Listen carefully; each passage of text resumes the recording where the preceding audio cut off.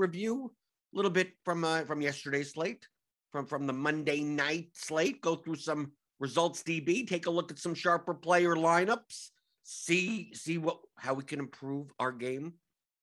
Take a little bit of look at we have a 15-game slate today with the one second game of a doubleheader type of thing. I don't think there's that much weather going on today. Well, there's weather going on, but just nothing that'll stop a baseball game. And answer your DFS strategy questions in the YouTube chat. I see you guys in there. Hit that thumbs up button. Helps us out. First thing in the door. Hit the subscribe button if you're new here. Hit the notification bell to know when we go live. I see Brian C., Jim Steele, Dave Spag, Suki Singh, Matt Mears, Jerome Lewis, Shannon Lambert, Zach Hobbs, Daniel Hutchins, Michael Dompier, Card Fan, Apocalypse, Andrew Garcia.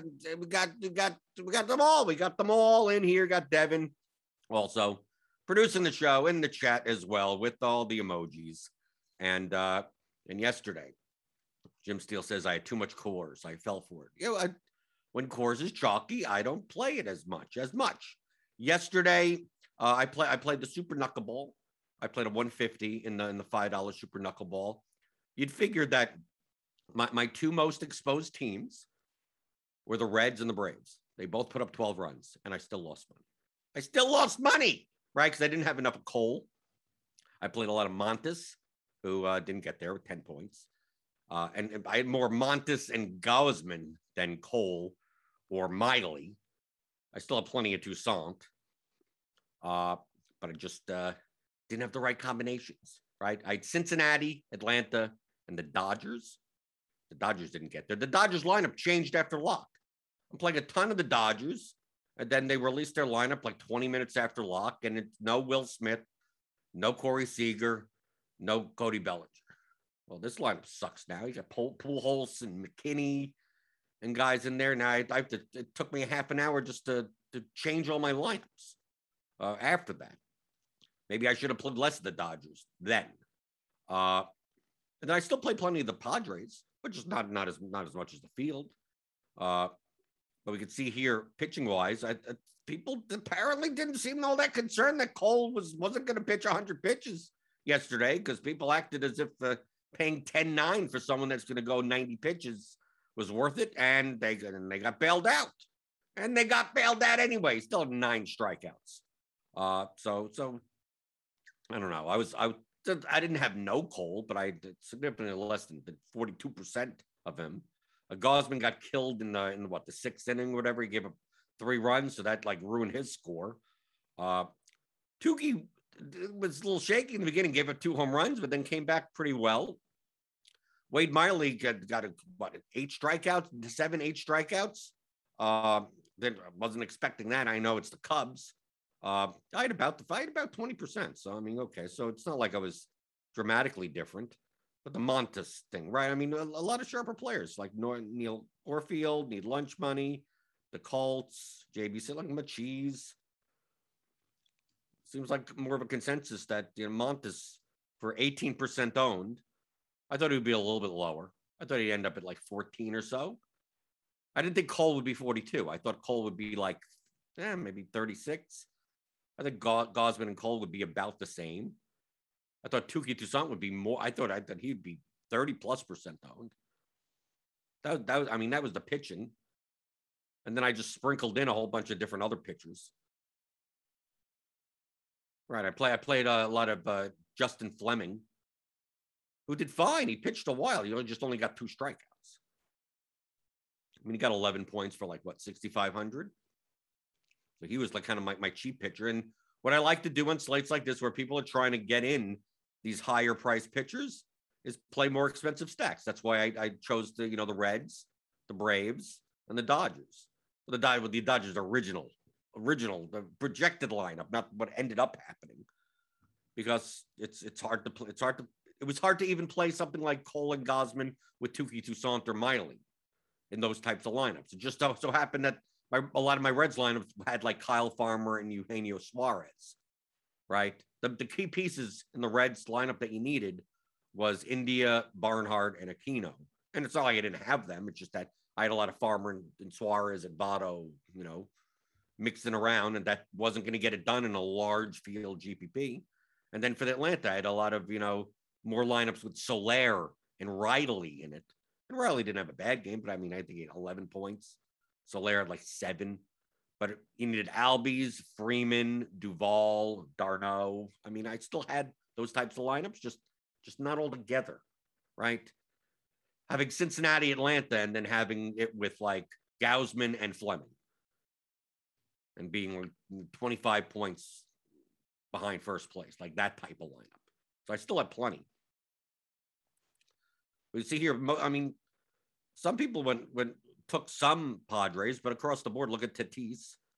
Shortstop is like, I understand if you're paying up at shortstop, if you're building lineups and you have shortstop one-offs with Tatis, okay, I get that. I still have plenty at Tatis for the shortstop position. Same for Trevor Story, 13%. Okay, I get it. We play Cronenworth instead because the Tatis and Cronenworth are both eligible at just shortstop. So I get I get the Padres. Were they over-owned? I don't know. Like as a stack and as a whole, you got Frazier at 15, you got Tatis 29, Machado 18, Cronenworth 13, Frazier 15, Nola 12, Hosmer 11, Grissom 11, Myers is here somewhere, Myers 7. I mean, they were the most owned stack, but not as dramatically as you would have expected. The Rockies, I think the Rockies were overowned. Connor Joe, 26%. Of course, he gets there, right? The chalk bat gets there. The chalk cheap guy. It's a leadoff home run in the beginning of the game.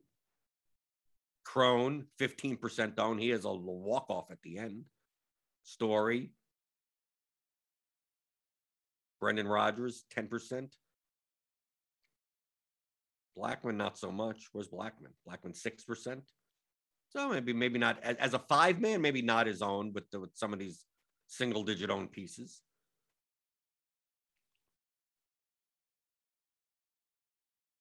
But other than that, I mean, there wasn't really standout. I mean, we get Reds, I guess, right? Castellanos 13, Suarez 10, India 9. The Braves, Riley 7, Albie 7. I think the Braves were underowned. Then you have the Astros. Because they were cheaper. Brantley, Alvarez. So it's like pieces. What ends up happening is that we have pieces of stacks that are fairly owned. But like as a 5-man, there's always like 1 or 2 guys in there that they're not, like Altuve was only 6%, even though 2 Astros guys were fairly chalky. You can say the same thing for the Yankees. I mean, like, and Judge was 12%, but no one else was really owned. A little bit more of a spread out night yesterday. I just thought the Padres would be a little bit more owned. So really, I think they ended up being probably under owned. It doesn't matter that they didn't succeed. Who cares? I'm judging my play based on what had I known, that type of philosophy. Because we can project ownership all we want beforehand, but until we actually see it, you're like, had I known that the Reds went a little bit higher owned than I thought, but I still would have played plenty of them in comparison to the Padres. But I didn't go so far off the board or anything. I guess the Dodgers were, right? Like Pollock, 6.9%. Turner, both Turners, 12%, 5%. But it's hard to say if the Dodgers were underowned because like three of the better hitters just were in the lineup. So it's like, had I known that prior to 7:05, I may not have had as much of the Dodgers. I mean, I still probably would have been over on them, but I was playing them under the guys that their lineup would actually be from one to 8 be actually good. Not have Pujols stuck in the middle over there, playing Chris Taylor up in the lineup, Austin Barnes, who doesn't really do much.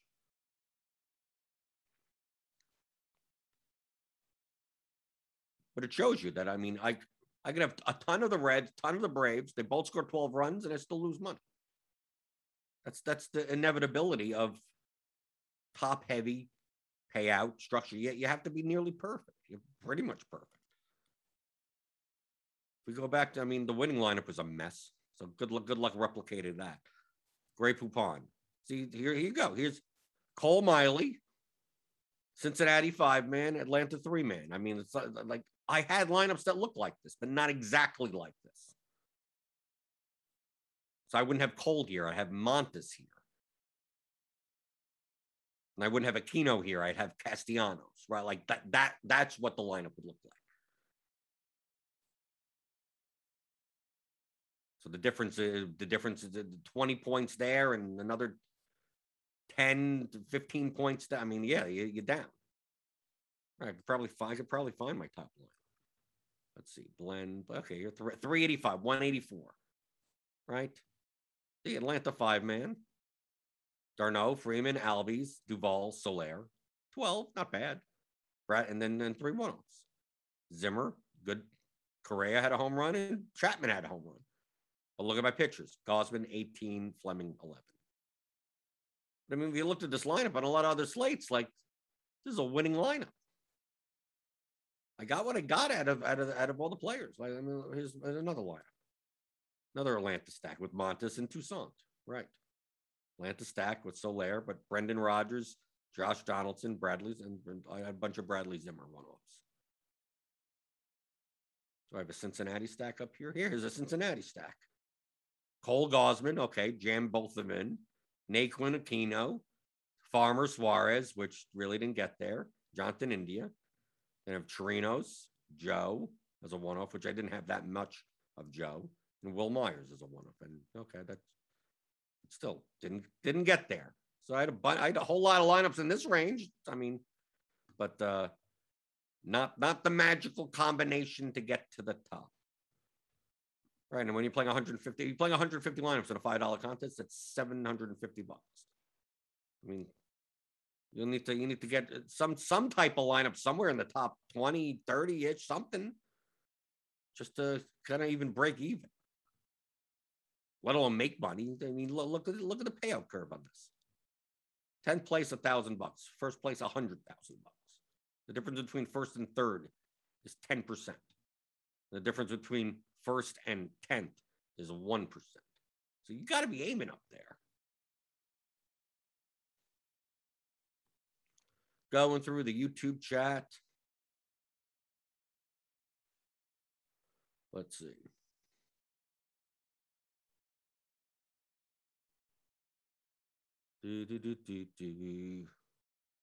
Dave Spag was trying to set up a team as 100% as secondary stack, but it would not do it. I'd left all others untouched and put one team at 100%. What am I doing wrong? I have no idea. That should work. I don't know why you'd want a team as 100% secondary stack. I don't know. I don't know what the other settings you something in whatever build rules where is conflicting with that. Jim Steele, Head Blender, can you take us through your daily process? I've done that 7,000 times.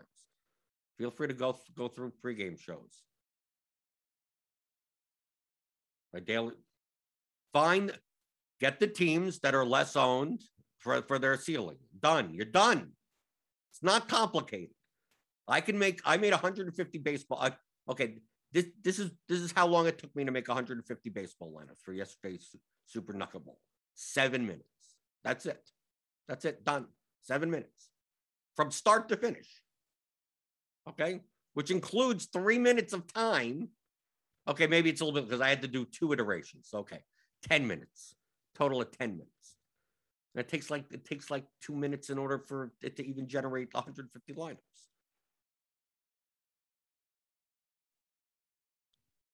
You select I'm removing pitchers that I'm not going to play in my pool. I'm putting only in stack rules, like clicking on the only in stacks button on like all the hitters. Basically, the only players that are not going to be in stacks are going to be like the power hitters on the teams. So I'll go through every team And she's like, like, oh, if I'm not going to have a Jonathan Daza one-off, right? Trevor Story one-off, but Daza is only in stacks. So I go through all the teams and do that, right? You could do that earlier. It doesn't even take you. You could do that earlier in the day, right? And then I'm playing now on a large slate. I'm playing 5-man stacks. I'm primarily playing 5X, 5 whatever. I get 5 3s. I get 5 2 1s. I get whatever. Then I go and in the stack, since I'm playing 5-man, I don't even care about secondary stack numbers. So I go to the stacks page and I choose how many of what stacks I need until it adds up to like 102. You can do it to 100, but sometimes it's a little bit too constraining on the optimizer. So if you want 150 lineups, you do it up to 100. Sometimes you'll get 147 lineups, right? It'll get stuck or something because it's trying to fit into, a perfect number. 100, like it's getting there, and it's like I can't. It's not going to be exact, so I give it a little bit of leeway, and then I go and I fill it. 14% Reds, 14% Braves, 14% Dodgers, 10% Padres. I go down until whichever one adds up to 102. One Marlins stack, right? One, which ends up being like 1 or 2 in 150. You do all that. There you go. Press the button. You press the button, you build it. And you see how it comes out with 150 lineups. I sort by team on the lineup screen. I see if anything's missing. Right? Oh, I'm playing a lot of the Braves, but I only have Freddie Freeman in 3 lineups. It's jamming in Gil Heredia instead. Like that type of thing. So that's when I'd go through and go, Freddie Freeman's only in 3%. I put his minimum at 8%. Or I cap Heredia at 4. Right? Instead of him, he's coming in 11% of my line. It's like, no, screw that. I know I'm playing a pun and done on the Braves, but I'm bumping up Freeman and bumping down Heredia, so I get more of the better players. So I do that through the whole thing. And then you run it again. And then it's 704, and then you upload it. And you're playing more of the teams that have a higher ceiling in comparison to their ownership. You could use Slate IQ that we have on Roto Grinders to make general determinations of that. What are the chances that the top stack and how much are they owned? Are they under or over-owned? I'm going to play more of the under-owned teams that have high ceilings. You could be under, like the Marlins were under-owned yesterday. They also have very low ceilings. Doesn't mean you don't play any. I'm playing 150 lineups. So I'll play 1 or 2 Marlin stacks against a decently chalky Tuki Toussaint. Sure, okay. That's worth it. You could have decided to play 8 of them. Okay, but just understand it's a low ceiling team. The Reds, the Braves, the Dodgers.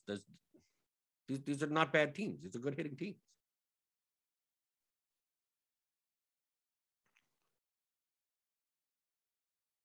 Jesse Atfield, morning. Some slate site sports don't have ownership. How does that affect your levers and lineups? Or do you avoid altogether if there's no ownership? Or another way to calculate. I've showed this before. It's almost like people don't watch the show. Like there are probably plenty of people in the chat right now that have watched the show since the beginning of the year and feel like it's on repeat, like every week and every other day. Because people just don't want to go back to previous shows. That people don't. I don't know. When I started playing, let me just put things into perspective. I started playing in October 2015. I was just playing soccer. Okay. About 3 months in, I was trying to learn as much as I can. Now there wasn't much soccer DFS content out then. But I wanted to learn about the game. So you know what I did? I watched old Roto Grinder shows. They had game theory shows. They had strategy shows. Not like, oh, this is a slate from whatever, like that type of analysis. But there were tons. I mean, tons, hours. I'm talking about tens, if not hundreds of hours. And you know what I did? I watched it all. Shows from 4 years. Shows from 2012. Podcasts. I read Jonathan Bales stuff, and Bales was on a bunch of stuff on Roto Grinders way back when. So I just looked for anything that had him on it, and I watched it. Didn't matter. I didn't no idea what they some basketball slate from 2013. I have no idea who these people are, who the players are, or anything. Just gauging how they're piecing stuff together. And Bales would talk about some stuff every once in a while. I'm like, oh, that's very similar, and very similar to poker. So that's how I put those concepts together. So just watch. I mean, what it sounds crazy.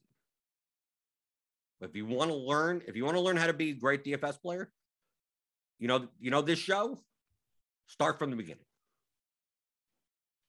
Watch.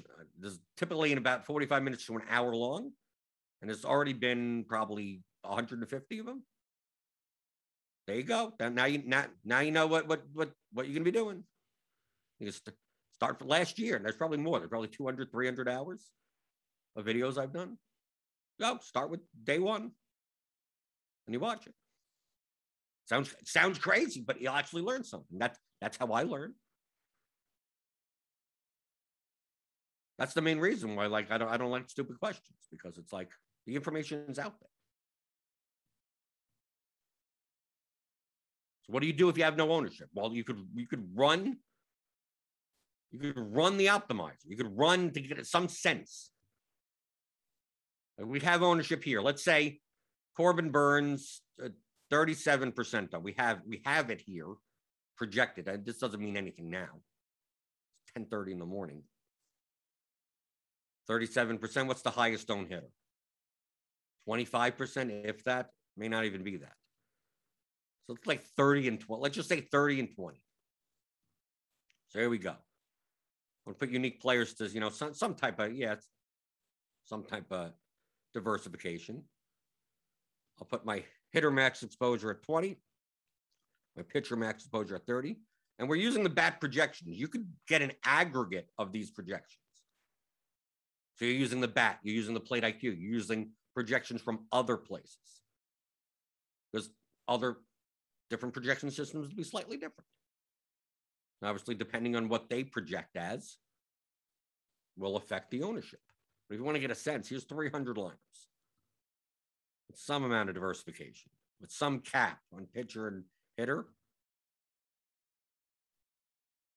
I'm just going to run 300 liners. Now, it's better if you got an aggregate, because it's not just the bat projection, because if it's just the bat projections, I mean, you probably get a little bit more of Wainoa. Well, he's going to be owned. So, I mean, he projects well. Dylan Bundy, you could probably get a little bit more Dylan Bundy, not as much Alek Manoah, right? Just based on the point per dollar. You get more Bailey Ober and Taylor Hearn. Like, Taylor Hearn is going to come up. Like, when this runs, Taylor Hearn is going to get like 20-something%. He's not going to be 20% up for 4,700. You'll see that. Gutierrez, we have projected 4%, 5%. That may come up a little bit more. Manoah and Alcantara are going to be more owned. They have more raw points, but the bet doesn't like them as much, point per dollar wise. Doesn't project as well. So they're probably not going to come. They're probably going to come in like 10% of lineups, if that.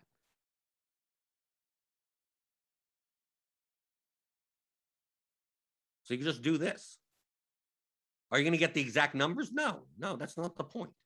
Oh, you actually get a bunch of them. Oh, you actually get a bunch of stuff because it has to spend the money somewhere, right? Okay. So it gives you a sense of what the ownership, who's going to be owned. Like Connor Joe, like we have him. Currently, we have Connor Joe at 6% owned. He's not going to be 6% owned. He's going to be 20+% owned. He's still 2,800 leading off in Coors Field. So even the ownership that we have currently is wrong. Trevor Story is not going to be 1%. Right? Someone just ran the whatever basic algorithm just to have a number there, just to put a number there to some extent. Based on whatever, I don't know, what other, maybe the Rockies are really low somewhere else. Does Play IQ have them lower? But then you just get a sense. You'd be like, okay. I mean, this is not even running without any type of stacking. right? You'd look at this and go 3-hitter stacks. Okay, so Minnesota, because Minnesota's too cheap for their total. Minnesota, Colorado, maybe some Philadelphia, LA.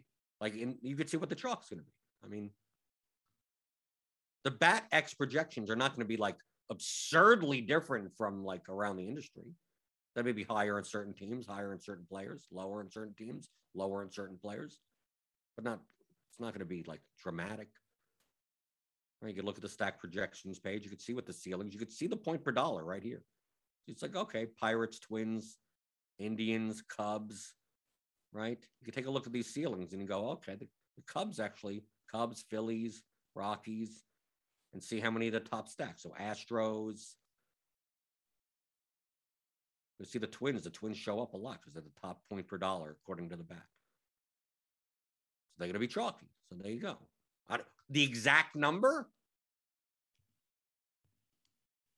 I don't necessarily care that much about the exact number as of this point until 6:30 before lock. Then these numbers they'll be there. But on a slate that doesn't have ownership, or here you could do this. Obviously, you could also create your own ownership.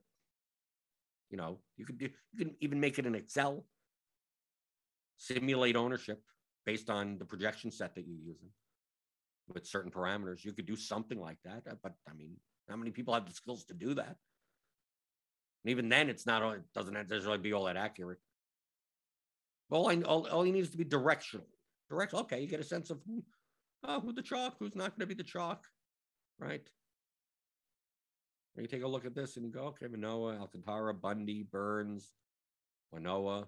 So you'd be still getting plenty of Hearn, but Hearn's not going to be 15% owned, right? Logan Webb will probably be more owned than 2% based on his past game logs. So you could do something like this. Just go, okay, who shows up more often than not? Because other people are looking at the same thing that you are. You're getting a ton of Dylan Bundy here, then other people are going to get a ton of Dylan Bundy also. So to me, that's one way. Oh, well, you don't have ownership. We'll just run. I would suggest an aggregate projection set where, you download the bat projections or whatever, and the plate IQ projections and projections from other places. Then you average it out. And then you upload that back to lineup HQ, and then you run 300. You have to set a cap on something because like Dylan Bundy's, if Dylan Bundy's not going to be 100% owned. So if I didn't set a cap on these build rules, like I just get 100, it just would give me like as much of the best point per dollar plays as possible. But obviously that's not going to be ownership. So like if only 30% of the people play this, then who else is going to be played in the other line? So that's why you set those caps on a 15-game slate. Maybe no pitchers more than 30% and no hitters more than 20%. But you'll see here that, setting it in like that, like Connor Joe and where's Connor Joe? Where's Mr. Joe? Where did Joe go? Yeah, 20%, right? I mean, look at all these 20%ers. I'll show you who's going to be playing. No, Twins. We got Twins. We got Cubs. We got some Phillies, some Padres, some Astro. I mean, there you go. There you get a sense. It's not complicated, right?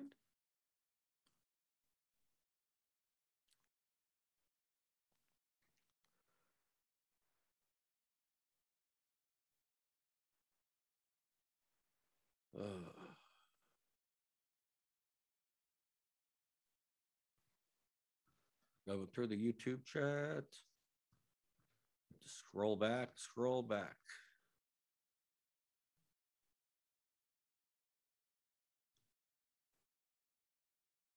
Chris Schumacher. Hey, Jordan, can you talk through your thought process and strategy? I'll show you that this is not strategy. You use when after making high plus EV lineups, whether to go over underweight or chalky star. It depends if they fit in the lineups. It's a matter of diversification, not strategy. I ended up yesterday. I'll show you my exposure. Let's see where we go. I was there before. ownership. Do we have all the? No, it cleared it out. This is me. Okay. So this was my exposure. I don't like the way this looks. Okay. Yesterday, I had 22% Tatis because he was the highest projected shortstop. Obviously, he's going to get into a lot of lineups. Right, but I still had 70% Cronenworth. I had 16% Machado. I still have plenty of Padres, but more so as one-offs than in stacks. So what am I going to do? That he projects so much better than everyone else.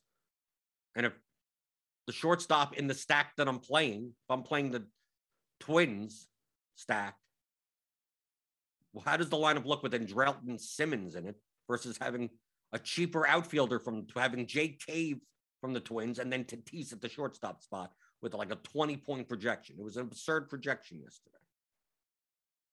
So I'm going to get a lot of them.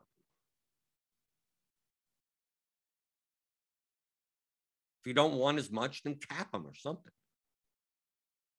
I don't even think I did cap Tatis. I capped Connor Joe. That's why you could see Connor Joe down at 12. I knew Connor Joe would be like 20 to 28, 30% owned. Like how much Connor Joe do I want? Oh, well, he got there.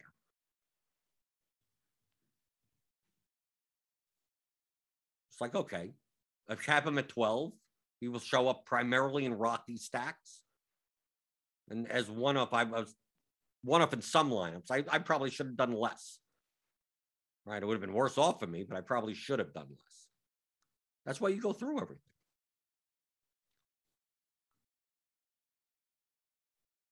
Like I had Duvall, I had Albies, but at these rates, I was playing more Brave stacks. So they really weren't showing up as one-offs. Because if I say I want 14% Braves, well, all of the Braves have to combine to make those 5-man stacks. So you can tell who you have more as a one-off than anything else. Like the Cubs, it's not like, look at Chirinos. It's not like I had that many Cubs stacks. So I know that Chirinos is a one-off in a lot of lineups. Because I have 16% of my lineups, even though only 6% of my lineups are Cubs stacks. Justin Turner, right. Justin Turner. I had like 14% Dodger stacks. Well, he came in at 14%. So he's mostly just in Dodger stacks.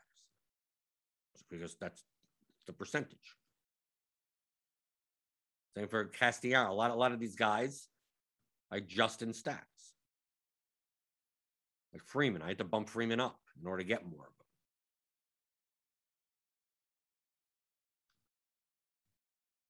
But I'm doing it based on diversification, not based on strategy. If I was doing it just based on strategy, you know what I would have had yesterday? 33% Reds, 30.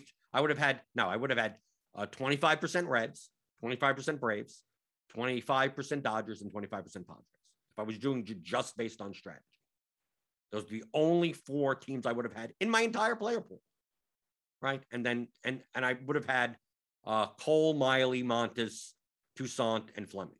And that's it. That's all I would have had. Literally all. 5 pitchers and 4 teams, and that's it. If it was just based on strategy. You know, but what's the problem there? Well, that's very condensed, right? If you're not perfect, you put in $750, you know how much you get back? $30, right? A Minnesota stack goes off, Brandon Lowe, right? Yesterday with the Tampa Bay, right? He had 2 home runs. The Tampa stack actually did pretty well. There's no chance of me even having one of them, right? Because I have so many lineups that look the same, right? I'm playing the same 4 teams and 5 pitchers and just making as many combinations. Oh, this is a Reds Brave stack, but this has Heredia instead of Soler. But other than that, the lineup looks the same as the other line. Oh, switch Miley for Toussaint. Oh, okay. That's it. My lineups look very similar to one another. Oh, this is a Padres Reds. This is a Padres Braves. This is a Padres Dodgers. But on this Padres Dodgers, which have expensive players, this lineup has Fleming Toussaint, right? So I have a lot of Fleming Toussaint lineups. because those are only 5 pitchers, Mike, in order to play expensive stacks. To play Machado and Tatis in a Padres stack, Toussaint, the 2 cheapest pitchers in my. So all my lineups are going to look the same, which is fine if you don't mind the swings of that. You're just going to say, I'm playing 150 lineups, and I don't mind if a lot of my lineups all look the same. They're 1v1s. And if I'm right, I win. I take down half of the. I take down first, third, eighth, 10th. You see it scattered all because they look so close to one another.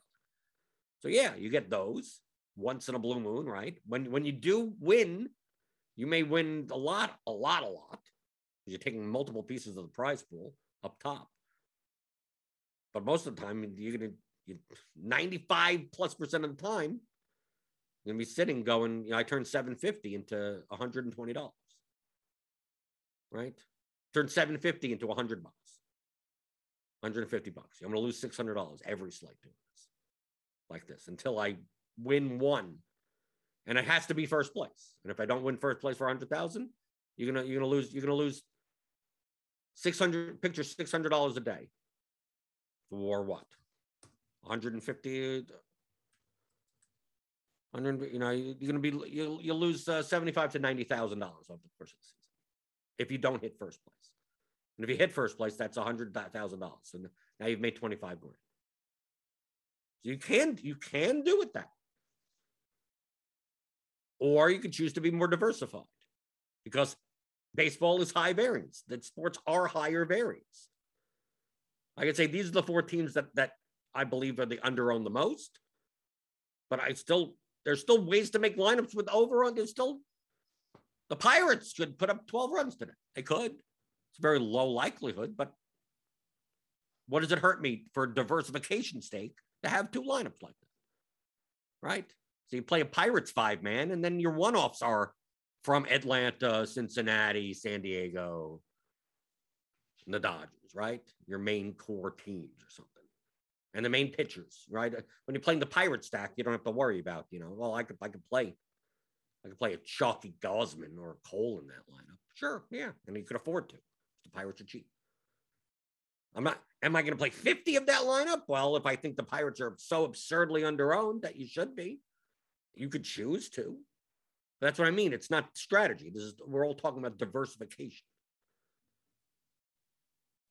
Because I'm still making single entry. I'm hand building single entry 3-max type of lineups where I make, what I did yesterday? I played 4 single entry lineups. I play, or mid stakes. Like I'll play the $88 mid stakes. I'll play the 121. I'll play the 250 ball 4. Like it's 4 max, but I'm not playing 4 lineups. I'm just playing 1 lineup. So I played 4 lineups yesterday into those. And then my 150 set is what I use lineup HQ for. So you know what those 4 lineups were? They were 5-man stacks. One was the Reds, one with the Braves, one with the Dodgers, one with the Padres. I mean, literally what I just said. I mean,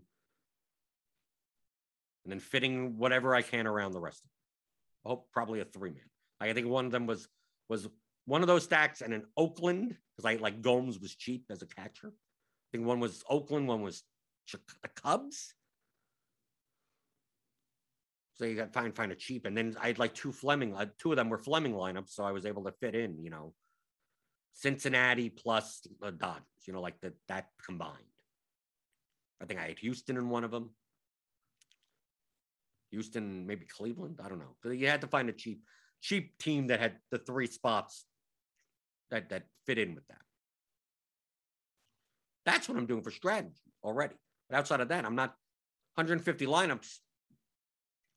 I'm still I still want to be diversified, not strategically, just bankroll management wise. The more diversification you have, just like in the stock market. You don't make as much when your stocks go up, but also you have some stocks go up, some stocks go down, some stuff goes up, some stocks go down, right? So you could just put it all into one, risky stock, and if it goes up, 120% over the next 3 years, it's brilliant. But it could go down. You could lose 80% of your money. You put some of your money into that. But also you put some money into the S&P 500 or some, index fund or something that aren't going to be as volatile. When one goes up, the other goes down, and you maybe over the course of a year you make 6 to 8%. And okay, I'll take that. You're reducing your ROI for the sake of stability, the sake of lack of volatility. So that's why when we take a look at 150 maxers, like not many of them just like say I'm focusing on, like, I'm building a core and then building around it. You're not going to see much of that. Some are more than others. Someone like Ricky D tends to build more condensed. Someone like Petty Theft, a lot of times in basketball, much more condensed, but the swings are massive. These are people that could have swings in the course of a month or two of multiple hundreds of thousands of dollars. Now, at the end of it, they're up. But do you want these swings? That's not a matter of strategy. That's just a matter of diversification. So I could take a look at a slate and go, like the Indians or the Twins yesterday or the Astros. I thought we're going to be overowned. Did they end up overowned? Maybe the Astros did. That doesn't mean I don't play them. I don't play much of them. But they still had decently high ceilings. I mean, I think Houston was 4 and Cleveland was 5 on the entire slate, according to the ceiling and the bat projections. Oh, they're overowned. I can't play them at all. Well, if I was when I'm playing 4 lineups, I'm not, right? And now I have to make choices. Okay, I have 4 lineups. Who am I choosing to play? Well, I chose my 4 teams. I'm done. And if Houston puts up 15 runs today, then I lose. Okay, so be it. In those 4 lineups, I'm playing 150 lineups. So in my Houston lineups, which I believe are overowned, I need to be more contrarian. So in those lineups, those will tend to have, it'll be Houston plus the Mets against Gosman, and that lineup will be Cole and Fleming. It's like, okay, because I make up for the fact that it's a negative leverage stack, but now I fit much more under-owned pieces around it, much more contrarian around it to make up for that in that one lineup. But am I playing 10 of that lineup? No. If I was only playing 20 lineups, how much diversification can I get in 20 lineups? You could choose to try to get I'll play 20, 25 man, 20 different teams. You can do that. There's nothing wrong with doing that. So when people ask, I'll play 20 lineups, how many teams should I play? There's no answer to that question. Play plus EV lineups. You could play 20. But in 20 lineups, I could have played 20 red stacks. I could have played 20 brave stacks. I could have, but it comes down to what's your risk tolerance when it comes to diversification. If I play 20 red stacks and the Reds get shut out, I lose. You lose all your money. If you're fine with that and you do that every day, knowing that 90% of the time you're going to lose, you're literally whatever money you put in, you get 0 back. Right? If it's the $4.20 max or something, $3.20 max, whatever it is, put in $80. And when you do that, when I'm going to play 1 stack at all my lineups, okay, well, a lot of days you're going to put in 80 and get back $6. Most days are going to be that. And when you do win, your lineups are going to look very similar. You're going to come in, I came in 10th and 14th and 22nd, which is fine. And that may only happen, 4 or 5 times a year, a season. So are you willing to lose $70 on every slate, 70 out of $80 on every single slate for the 3 to 5 times that you have a chance, you're up there?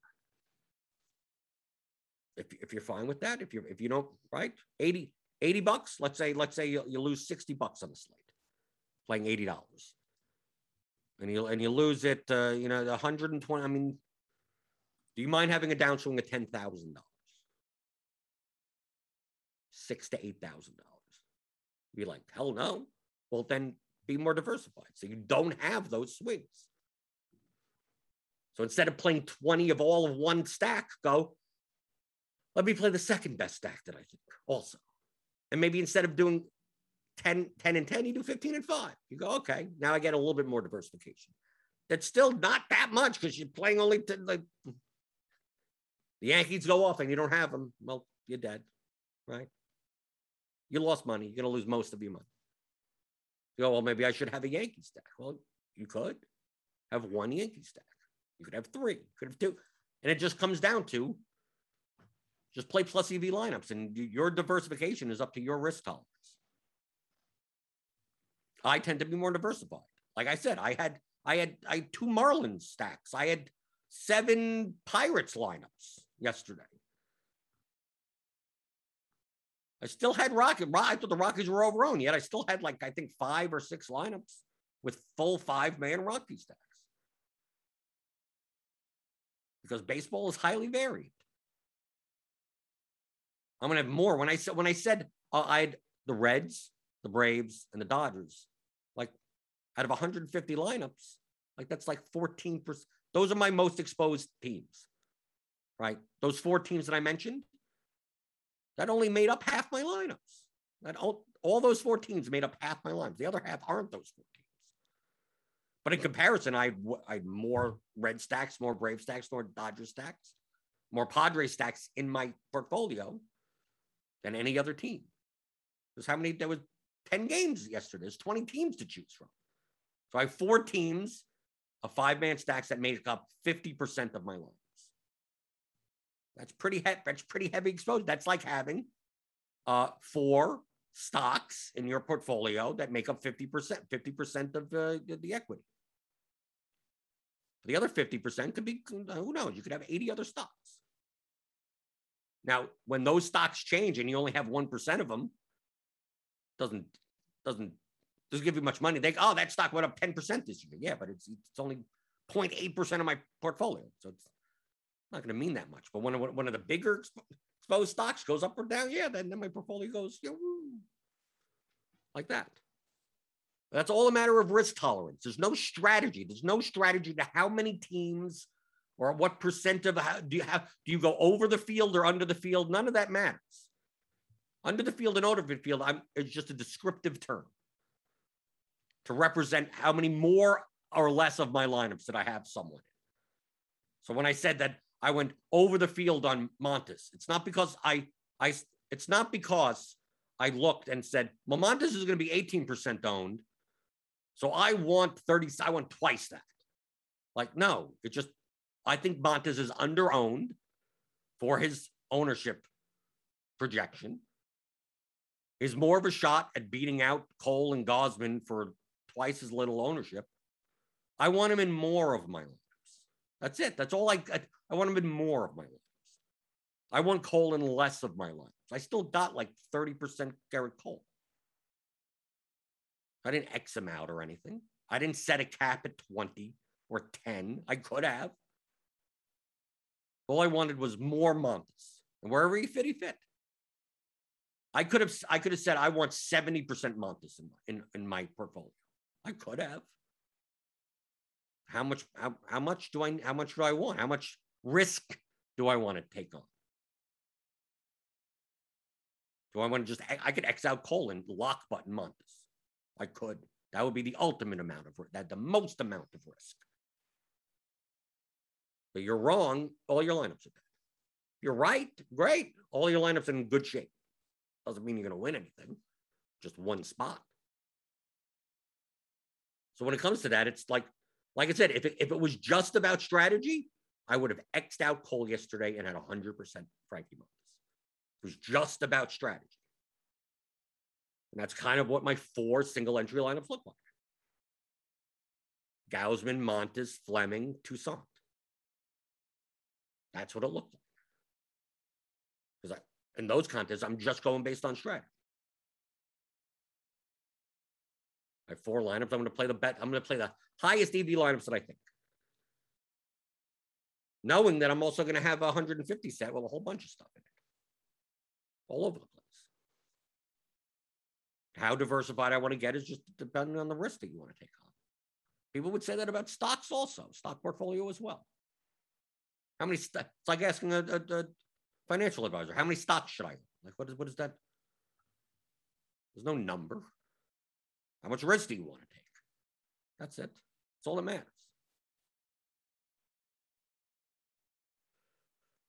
Okay, let's see. Go through the chat. Go through the old chat. Metal Alloy 419. Thanks for the soccer breakdown last week. I'm trying to dabble in EPL this season. Are you aware of any site that breaks down the various set piece takers for each EPL club? If you sign up to Roto Grinders Premium, click $10 to get $10 off in your first month by clicking on the link in the description. And Lineup HQ, Sean and Alex, they always list the set pieces on every slide. Set piece takers. There are tags on Lineup HQ. So if you're playing EPL, like, you'll get used to it. There's only 20 teams. And it also depends on who's on the field, who sharing, who could be, who knows. But yes, I'd sign up for Roto Grinders Premium. And on every slate, they'll be tagged in Lineup HQ. Going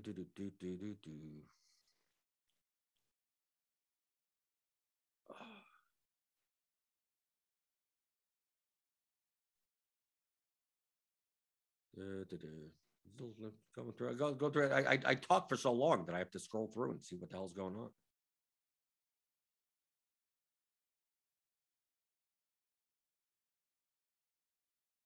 Doug Montgomery, I've been having problems deciding what teams to stack in single entry and 3-max on FanDuel. I know you've said best possible lineups, assigning teams and fading high-owned teams, whatever you think is the best. In single entry and 3-max, okay, I have no problem being contrary. It's more beneficial, okay? It seems counterintuitive, but it's not. Like in my single entries, like I had no problem having no Padres. Like that wasn't hard to do. I had no problem having no Cole. That's the easy, but to me, that's the easy. That's easy. That's easy peasy. I didn't have Connor Joe as a one-off in single entry. Yeah, I didn't do well, obviously, because he had a leadoff home run. Connor Joe, I think in the 121 was like 42% owned or something on a 10-game slate. So to me, that's easy. That's easy. Don't play him. Connor Joe is 28% in the large field GPP. That's still over-owned, but not as drastically over-owned. Connor Joe puts up a 0 that kills 44% of the lineups on a 10-game slate. So X him out. That's the easy part. Having none of the top stat. I mean, that's the easy part. So like deciding what teams that like. The number one thing you should be doing is figuring out who you're not playing. Because once you figure out who you're not playing, then everything else is easy because you can play whoever you want after that. You have to worry about, well, should I do this or should I? No, it's like, dude, I'm fading the 50% on this and the 40% on that. It's like at the end of the day, run Lineup HQ and put a 4-4 on FanDuel or 4-3-1 or something that projects the best that doesn't have those two. And that would be fine. You can do whatever you want at that point. To me, that's the easiest way to play. In single entry, I'm not necessarily even rooting for my team to do well. I'm rooting for the chalk to fail. The chalk fails, then I don't need to score as much, right? If I'm playing in single entry, if I'm playing a low-owned, Dodgers stack or something, I know the Padres are mega owned and Cole is mega owned. Like, do I need the Dodgers to put up 10 runs today? No. I need the Dodgers to put up 6 runs and the Padres and Cole fail. Right? I don't need as many points because so many of the lineups are going to be dead with zeros or low scores.